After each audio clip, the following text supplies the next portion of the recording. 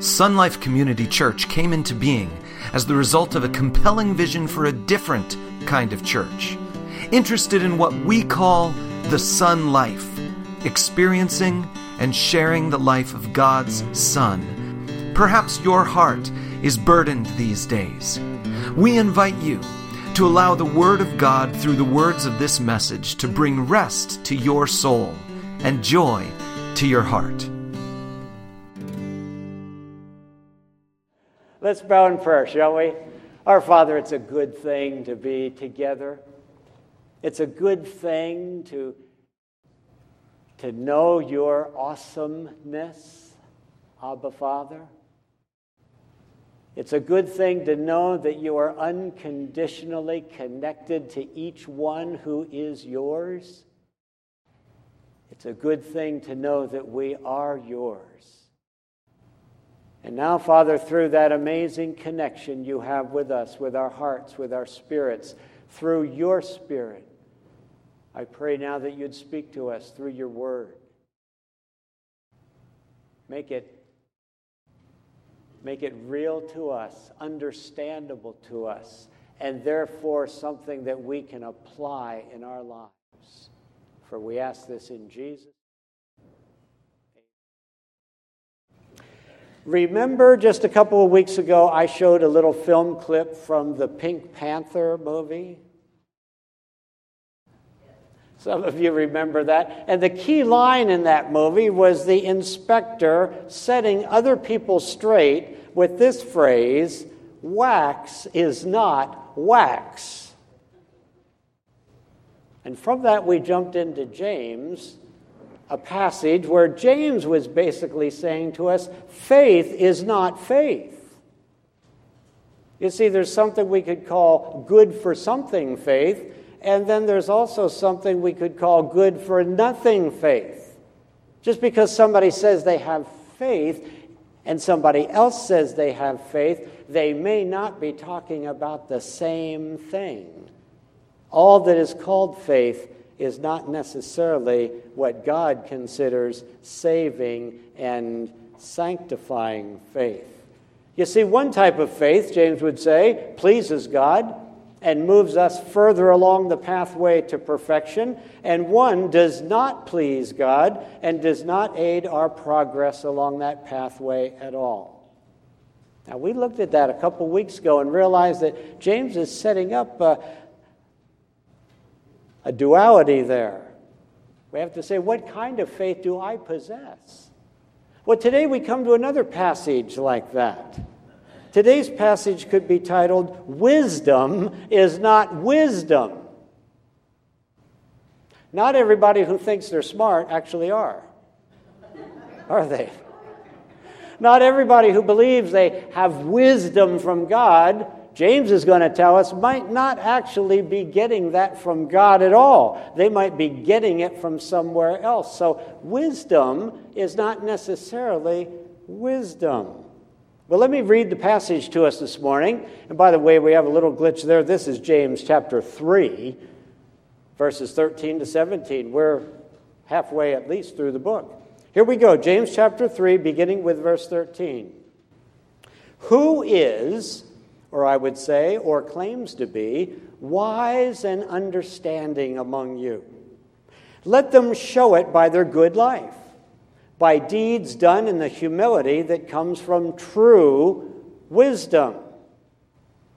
But if you harbor bitter envy and selfish ambition in your hearts, do not boast about it or deny the truth.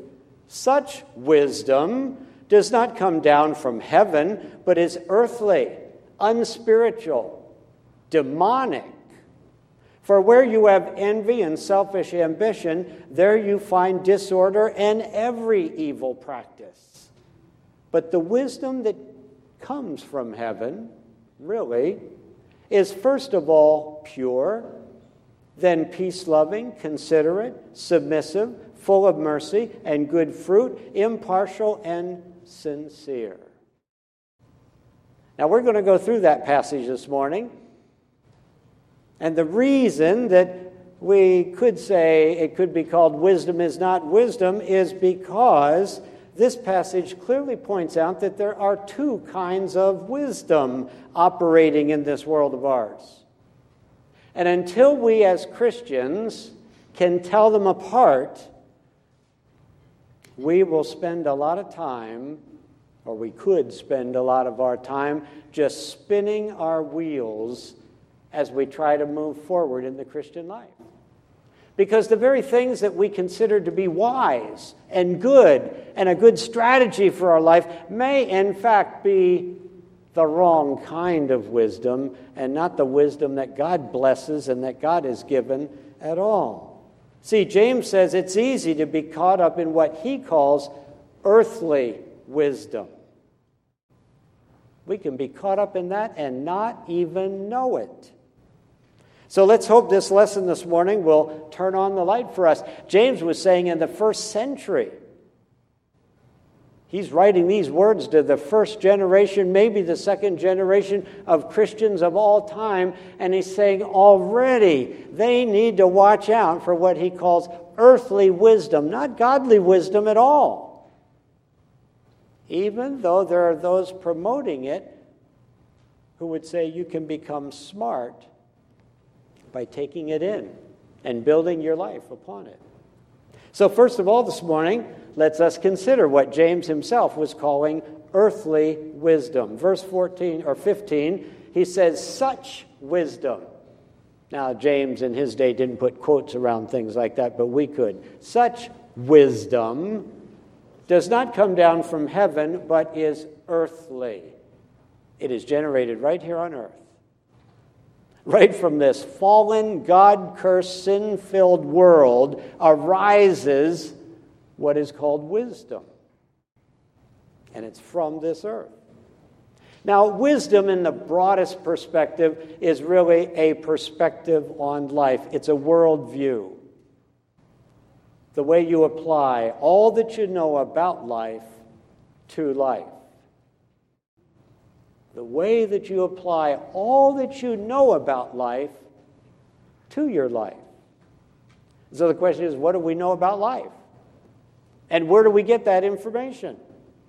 So James makes 4 observations regarding earthly wisdom, the wisdom that is generated right from this world in which we live. This fallen world. This basically atheistic world. He says, number 1, earthly wisdom is characterized by bitter envy and selfish ambition. Verse 14.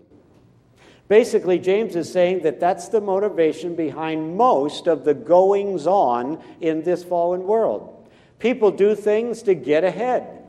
They invest their time and money to advance and benefit themselves. They make most, if not all, of their decisions based upon how it will affect them and their future. They never forget that they are to watch out for and to be most concerned about number 1. For if they don't, who will? Now, don't raise your hands. But am I making a lot of sense there? Doesn't that seem to be the way life works? James says that's he's calling that earthly wisdom. You see, this earthly wisdom, if we go on a little farther, recognizes there is usually only room at the top for a few. Sometimes only one. And so it fosters an incredibly competitive environment where people will do most anything to arrive at that lofty position. Earthly wisdom communicates that meaning in life and satisfaction in life can only be experienced by those who have obtained those few prized positions. And as a result, such wisdom generates bitter and frequently tearful envy in the lives of those who have fallen short. Some of you over time have been so driven in this ways that if you finish second, it's a disaster. How about if you finish last? And so James says, bitter envy. You begin to envy those who didn't finish last, those who finished on top, those who beat you out, those who got the rewards of whatever it is. You see, falling short, failing to achieve the position of honor or privilege becomes the ultimate unforgivable sin according to earthly wisdom. You're a loser, even if you were second. You're a loser. It's an unforgivable sin. Fallen men will do most anything to avoid such a blot on their lives. Everyone becomes his competitor and his opponent. Does that sound familiar? Earthly wisdom is characterized by bitter envy and selfish ambition. Secondly, earthly wisdom results in discord and every evil practice. He says that in verse 16. Well, that's certainly no brainer. That's easy to see how that happens. Earthly wisdom sees the blessings of life as a bone thrown into a pen of hungry dogs. What goes on after that bone hits the ground is not a very pleasant sight. And so it frequently is in the dog pen at work or at school or sometimes even in the church. People bite and fight and devour each other in order to just get one good taste of the prize. Earthly wisdom produces an ugly and mean-spirited life. It's a life without any redeeming or defendable or commendable qualities. And the reason it does is because, as James tells us, thirdly, earthly wisdom is unspiritual and actually of the devil. What we read there, it says it's earthly, unspiritual, and demonic. So this wisdom that is called wisdom by those who live in this world, and this wisdom that we can occasionally get sucked into embracing, is actually demonic. There's nothing godly about it. It first arose in the Garden of Eden when the devil himself promoted a line of thinking that was completely contrary to the will and the ways of God. A man whose mind is filled with earthly wisdom considers the teachings of the Bible to be foolishness. Earthly wisdom distorts God's word and finds reasons to ignore or to disobey it. Genesis 3:6, we read this, and when Eve saw that the fruit of the tree was good for food, who told her that? It was good for food and pleasing to the eye and also desirable for making one wise. Well, what was she getting wised up to? Not God's ways. She was getting wised up to the fact that there's an alternate way of living. And there's one who you might say, has invented that way of living and presents it as an option to every human being. She was the first one. A line of thinking completely contrary to the will and the ways of God. Men now in our world, in their fallen state, embrace earthly wisdom as the only wisdom there is. How many times have we heard people say, well, it's a dog-eat-dog world out there? Well, that's just how it is, right? You got to watch out for number one.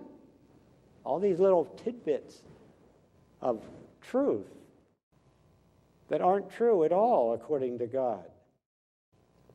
But men now, they see earthly wisdom as the only wisdom there is, and they seek to master every nuance of it.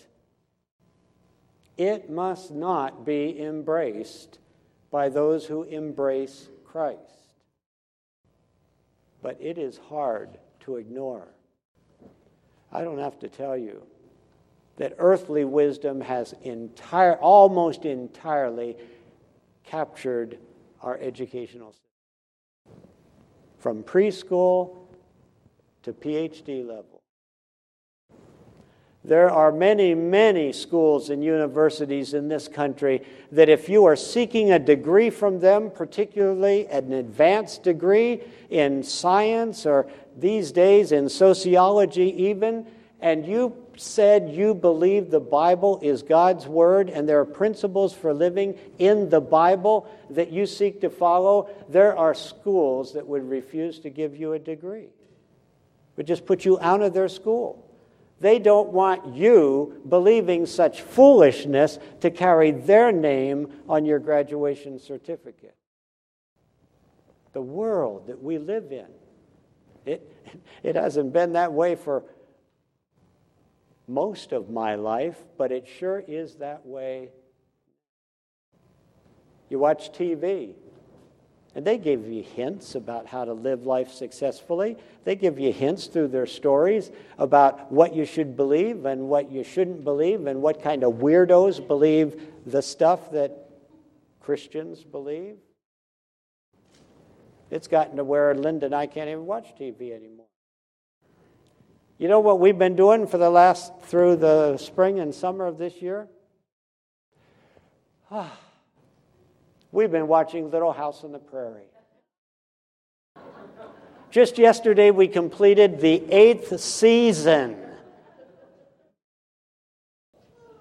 And I would recommend it to you. You go to Netflix, you go to Prime, you go anywhere, you start with season 1, because I watched it when our little girl Jody was only 2 years old and she called it Canary Canary. When it first came out, we watched it, and you realize the values of that show that we now just watched again 40 years ago were absolutely consistent with American values. As a pastor watching that show, I would think lots of times the references to Christianity were pretty weak. Old Reverend Alden on that show he reminded me a bit of the pastors in the churches I grew up with that were liberal and this and that, didn't have much admiration for him. Wow, has that changed. Reverend Alden is a square shooter. Every Sunday, they talk about the Lord Jesus Christ and use His name. They talk about maintaining your faith in God is the only thing that brings you through tough times. And we just watched one where Charles Angels had a boy who was near death. Horrible accident he had been in. He was in a coma. The doctors around said, there is nothing. He's just slowly slipping away. There is nothing that can be done. And Charles sat night after night in the church building, which was also the schoolhouse, which was also the civic center of the town. And he just sat there. Finally, his wife got concerned and asked Reverend Alden to come check on him. And Charles just said, I came sitting, and I discovered a presence. He said, I can't explain that. I'm feeling a presence of God, and God is telling me not to give up on me. And the story goes on, where Charles was so berated by the rest of the community, just not giving in, not accepting reality for what it is. He went off all by himself with his son, build a tent out there in the quite a ways from home, and just existed and waited on God and waited on. And he built an altar to God. He read his son, who couldn't really respond, the story in Genesis about Abraham, and how God instructed him to build an altar. And one night, he offered his son to God and asked for God's blessing, but whatever. And, a miracle happened. God sent a grizzled old man who was actually sent from God, an angelic being who communicated to him. We would say Charles was hearing the voice of the Holy Spirit within his heart and given the ability to... And this is on a TV show that is for public consumption. Oh, I was blessed. I wound up crying. I've wound up with tears in my eyes watching many of them as their simple faith in Jesus Christ, not just some general God, but their faith in Jesus Christ sustains them again and again and again. And that used to be something our country showed as a popular TV show for families. No earthly wisdom. I'd encourage you, your kids and grandchildren, as funny as it sounds, watch it and let yourself be caught up in the values of a family that believe in God and that are getting through life as a community together. Well, enough of that. But that's certainly not unspiritual. It's certainly not of the devil. It has been an awesome thing. And it's a counterpoint to the society we're living in today. So where was I? Number 4, earthly wisdom is not to be bragged about or denied. And here's some terrible news. It can slip into Christians' lives. And Christians can start bragging about how they really turned a deal. They can start bragging about how they bested somebody at something. They can be aggressive in their behavior. They can harbor in their heart all the things that God would say should not be there. And they can think they're being smart, they're being wise, they're being aggressive, they're being effective. They may even teach classes on how to do such things to others. And yet James would say, this is not part of the way God wants you to live. This is not heavenly wisdom. This is not the true wisdom of God. You need to come to understand it. Some believers are just ignorant of what God's true wisdom is. They've never even come across it. And then there's other believers who they know it, but they also have their own interests at heart, and so they just deny it. They reject it. And to all of them, James gives a personal appeal. Here we are, James 3:13.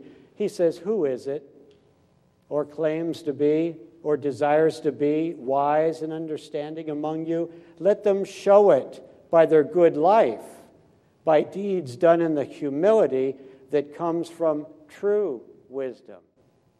Earthly wisdom puffs people up, brings pride. True wisdom brings humility. And so James goes on now, he's going to talk about heavenly wisdom, the other kind of wisdom, the thing that we should be guiding our lives by. The thing that we don't find very commonly out in the world around us anymore.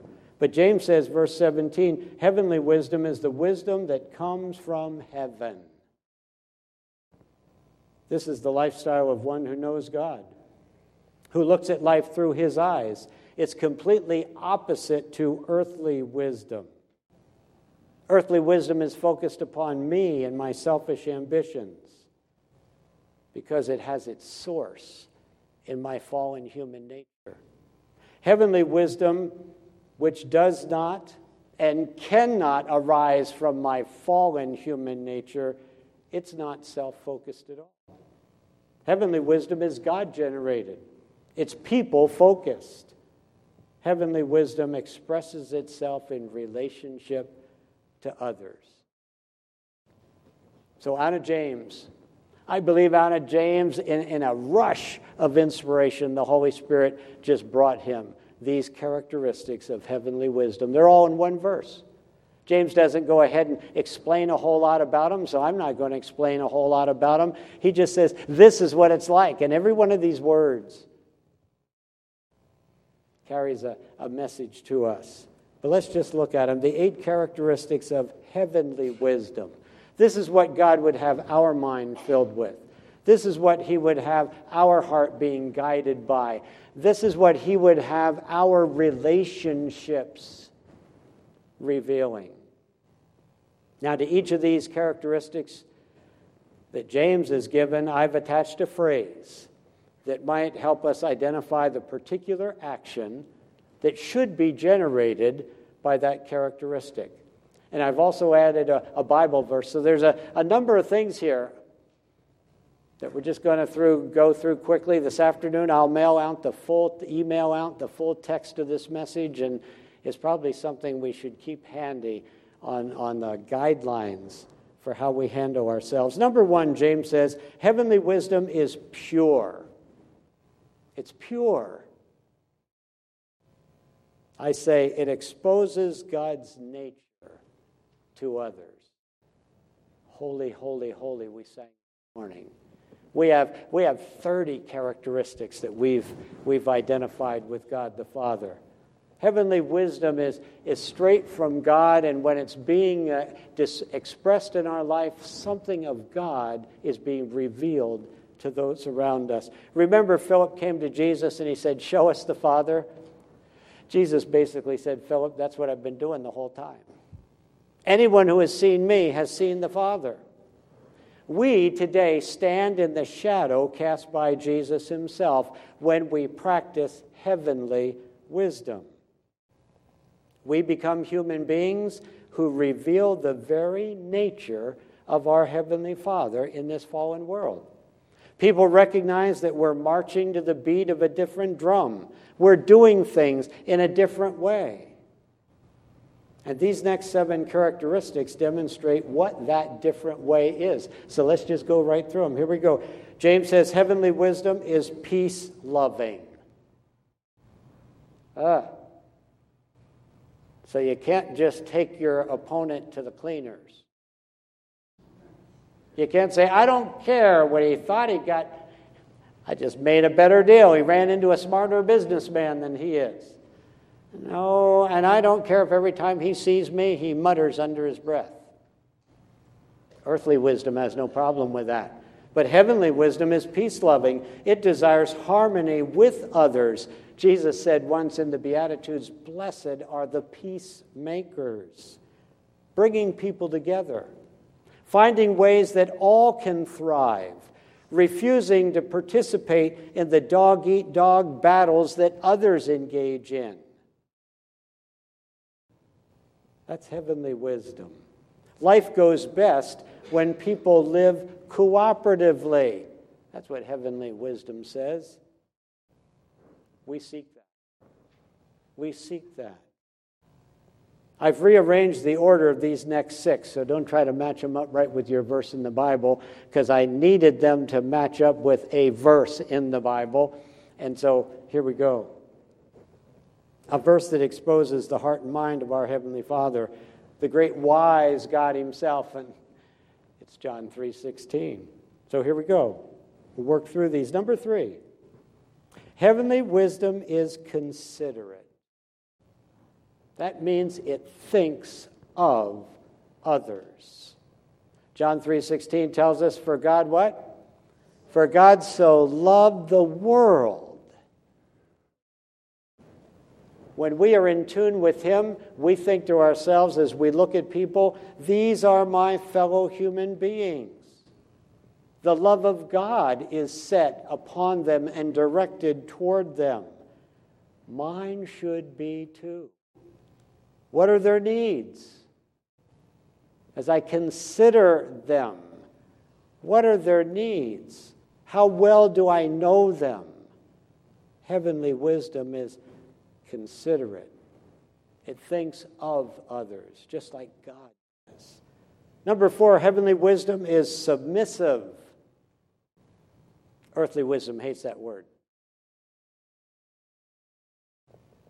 Heavenly wisdom is submissive. It yields to others. John 3:16, for God so loved the world that what? He gave his one and only Son.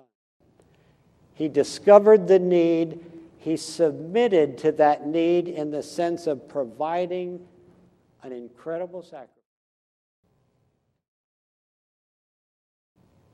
Their needs, we think, as heavenly wisdom begins to function in us, their needs become my agenda. How radically different is that? We think, I will go to any lengths to make sure that they thrive in the relationship that I have with them. That's what God is. If it required him sacrificing his own son, he would do it. When we have that kind of a perspective, when heavenly wisdom is working in our lives, we find ourselves submitting ourselves to the needs of others. We will go to whatever length it takes to help them thrive in their life. Number 5, heavenly wisdom is impartial. No distinction drawn between others. For God so loved the world that he gave his one and only Son, that whosoever. James has already addressed the subject of favoritism, hasn't he? We talked about that several weeks ago. God is no respecter of persons. Neither should we be. The benefits of our labor should be made available to all who come before us. We turn away from no one who can be helped by us. And even for those who cannot be helped, we do what we can. The Bible says, not all men are going to be saved. God will ultimately have to judge some as worthy of his condemnation and judgment. But the Bible says, even until that day comes, he sends his rain on both the just and the. We seek to help all those who come our way with whatever it is we do. Number 6, heavenly wisdom is sincere. We're not trying to trip them up. We're not trying to fool them. We're not trying to manipulate anybody into anything, sell them a bill of goods. It seeks a trusting response from others. Treat them in such a way that people just find they can trust. They find that what you say is true, and that what you say is genuinely designed to help them.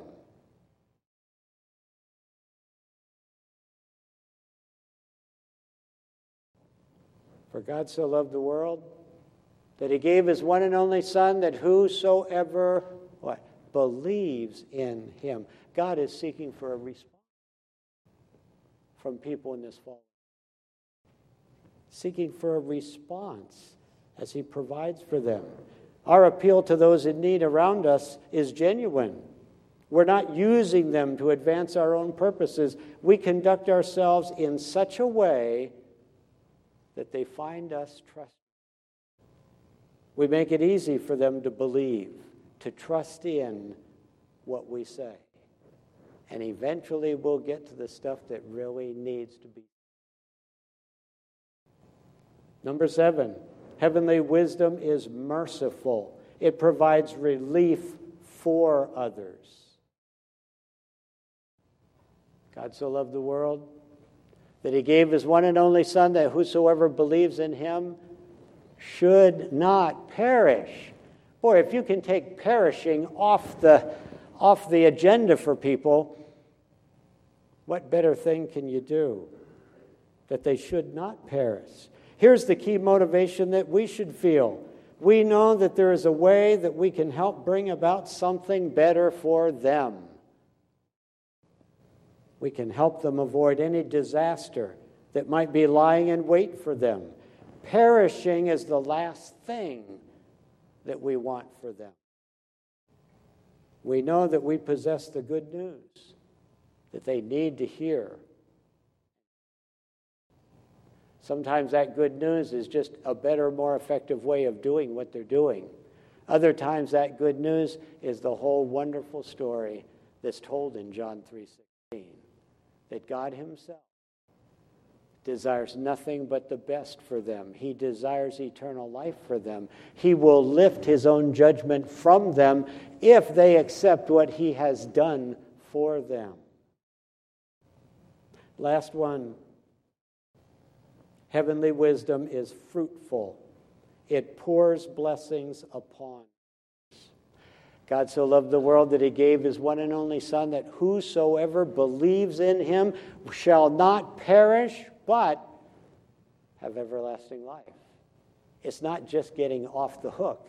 It's being given eternal life, glorious life, knowing God in this world even while we're here, and then entering into God's presence forever and ever. This is, of course, where heavenly wisdom would take us. Take us to the place where blessings are being enjoyed by those around. Now, it's a pretty tough assignment, even though we can just read it through. God does it easily because he's God. We have to rise above our natural nature to begin to function with the wisdom that comes from God. We need to yield ourselves to the Spirit of God, who is the one transforming us and enabling us and helping us. But it is a challenge. That's why James wrote this letter, so that we might move on toward perfection, on toward maturity, on toward completion, because there are so many things that would seek to stop us on that journey and that development. And so James says this: if we would desire to live by the dictates of heavenly wisdom, he says in James 1:5, if any of you lacks wisdom. See, and this is not the prayer you pray before you take the SAT. This is not the prayer you pray before you have a key job interview and you want to look smart and good. This is the prayer we pray before we head out the door, wanting to live in a fallen, broken world with the wisdom that comes from God guiding us and being seen by those around us. If any of you lacks wisdom, he should ask God, who gives generously to all. See, it's in the context of living a life that pleases God. It's in the context of living a life that is obedient to the things of God. That's what true wisdom really is. And when people around us see us living that way, they are blessed. If we're making their life miserable, we're doing something wrong. Jesus said even our enemies ought to feel our love. Because an enemy, until he takes his last breath, has a chance to be changed. And it might even be our example that God can use to impact him. You see, let me just say this. Keep in mind now that heavenly wisdom is first to be practiced in the church family among our fellow believers. That's who James was writing to. We would expect in a bunch of fellow Christians that we could get this stuff working the easiest, right? Because they all want to live with heavenly wisdom too. We're all hearing the same message right now. We love one another, and we acknowledge these people are easy to love. They're our fellow believers. We've been in church together for quite a while. But are we always keeping competitive feelings, judgmental feelings out of it? But it should be easiest to practice heavenly wisdom right here. Secondly, then we need to practice heavenly wisdom in our homes, where everybody possibly isn't a believer. And then we need to practice it in our outside the home environment, where earthly wisdom probably abounds, and where the good news of the gospel is needed to be seen and shared and hopefully received. Because really, that's at the heart of it. I mean, all of these things, we should treat people in such a way that a lot of them just live a better life because they know us. They know us. They know they can count on us. They know that if you say something, you're going to be true to it. They know that you care about them. You know that you might do something for them that they can't do for themselves. You're just, they might say, good people. And we should be. Those who are living with that kind of a wisdom from God guiding them are good people in this world, and they are few and far between. So when somebody finds you, I feel comfortable in your presence. Now, Peter says we should live that way all the time and wait for somebody who we're living that way in front of to say, what's the deal with you? How did you go through that? How come you're sacrificing in some ways to help me when I know you've got problems yourself? But now once they ask, then we can say, I'll tell you. I'm living this way because my Heavenly Father is this way. And He sent His Son into this world to live this way. And He now has given me His Holy Spirit, who is changing me since I put my faith in Jesus, so that I can more and more live this way. This is how I want to live. I'm sorry for the moments where I fall short in our relationship. But you know, God loves you far more than I could ever do. God's there for you and wants to be there for you far more than I've ever been there for you. And let me tell you, you need. God wants you to become. Do you want to know Him? Do you want to have the blessings of eternal life with God forever? Well, if they're seeing in us things that are desirable, and they know we're sincere in what we're doing, there may be opportunities to explain the gospel and see the Holy Spirit just stir in their heart because they've been exposed to one like you. And at first it confused them. At first they weren't even sure, but later on they in one way or another say she or he's the real deal. And someday I'm going to ask them, what's up? And you'll look for opportunity. That you're living by a different set of rules. This world lives one way, and God's people live. And you're committed to living that way. You can say, I can show you in the Bible just how it works. But you see, their life ought to be blessed whether they ever get saved or not.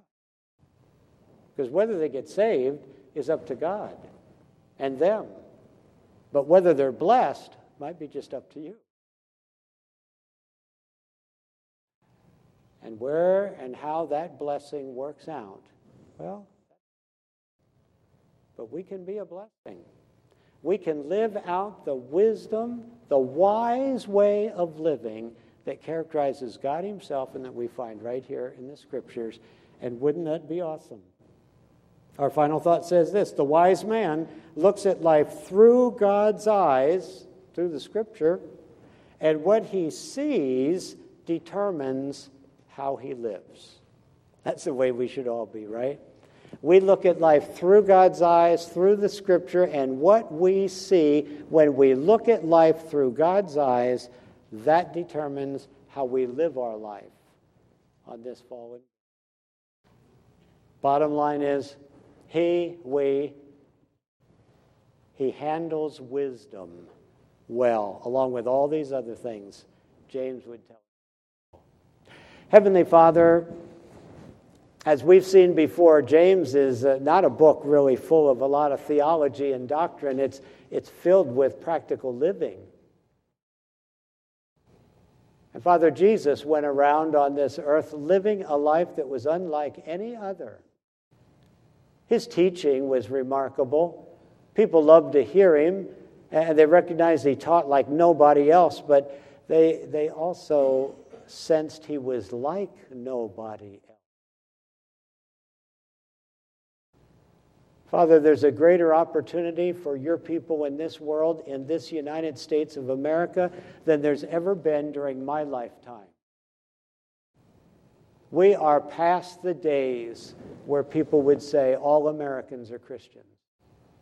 We're past the days where any American would feel it important to identify themselves as a Christian. That it would go better in their business, go better in their community. Father, we're past those days. Today, there's only one reason to identify ourselves as a Christian, and that's because we are one. And that maybe we've identified by our lives that we are. So, Father, as James was writing to a group of believers in a pagan world, so this book is more and more directed toward the American church. May we live our lives as those who truly are children of God, functioning under the wise counsel of God, the wisdom that has come from heaven itself, expressed in the person of Jesus Christ, and then modeled for us and commanded of us. And Father, I pray for this congregation, for every one of us. May we grow in wisdom, in the kind of wisdom that lets us see and feel and be motivated by the very things that you see and feel and are motivated by. For we ask it in Jesus. We hope this message has inspired you to live the Son life together with us. If you are near Apple Valley, California this weekend, we invite you to join us in person Sunday morning or through our live broadcast. All the details are on our website at sunlifecommunitychurch.com.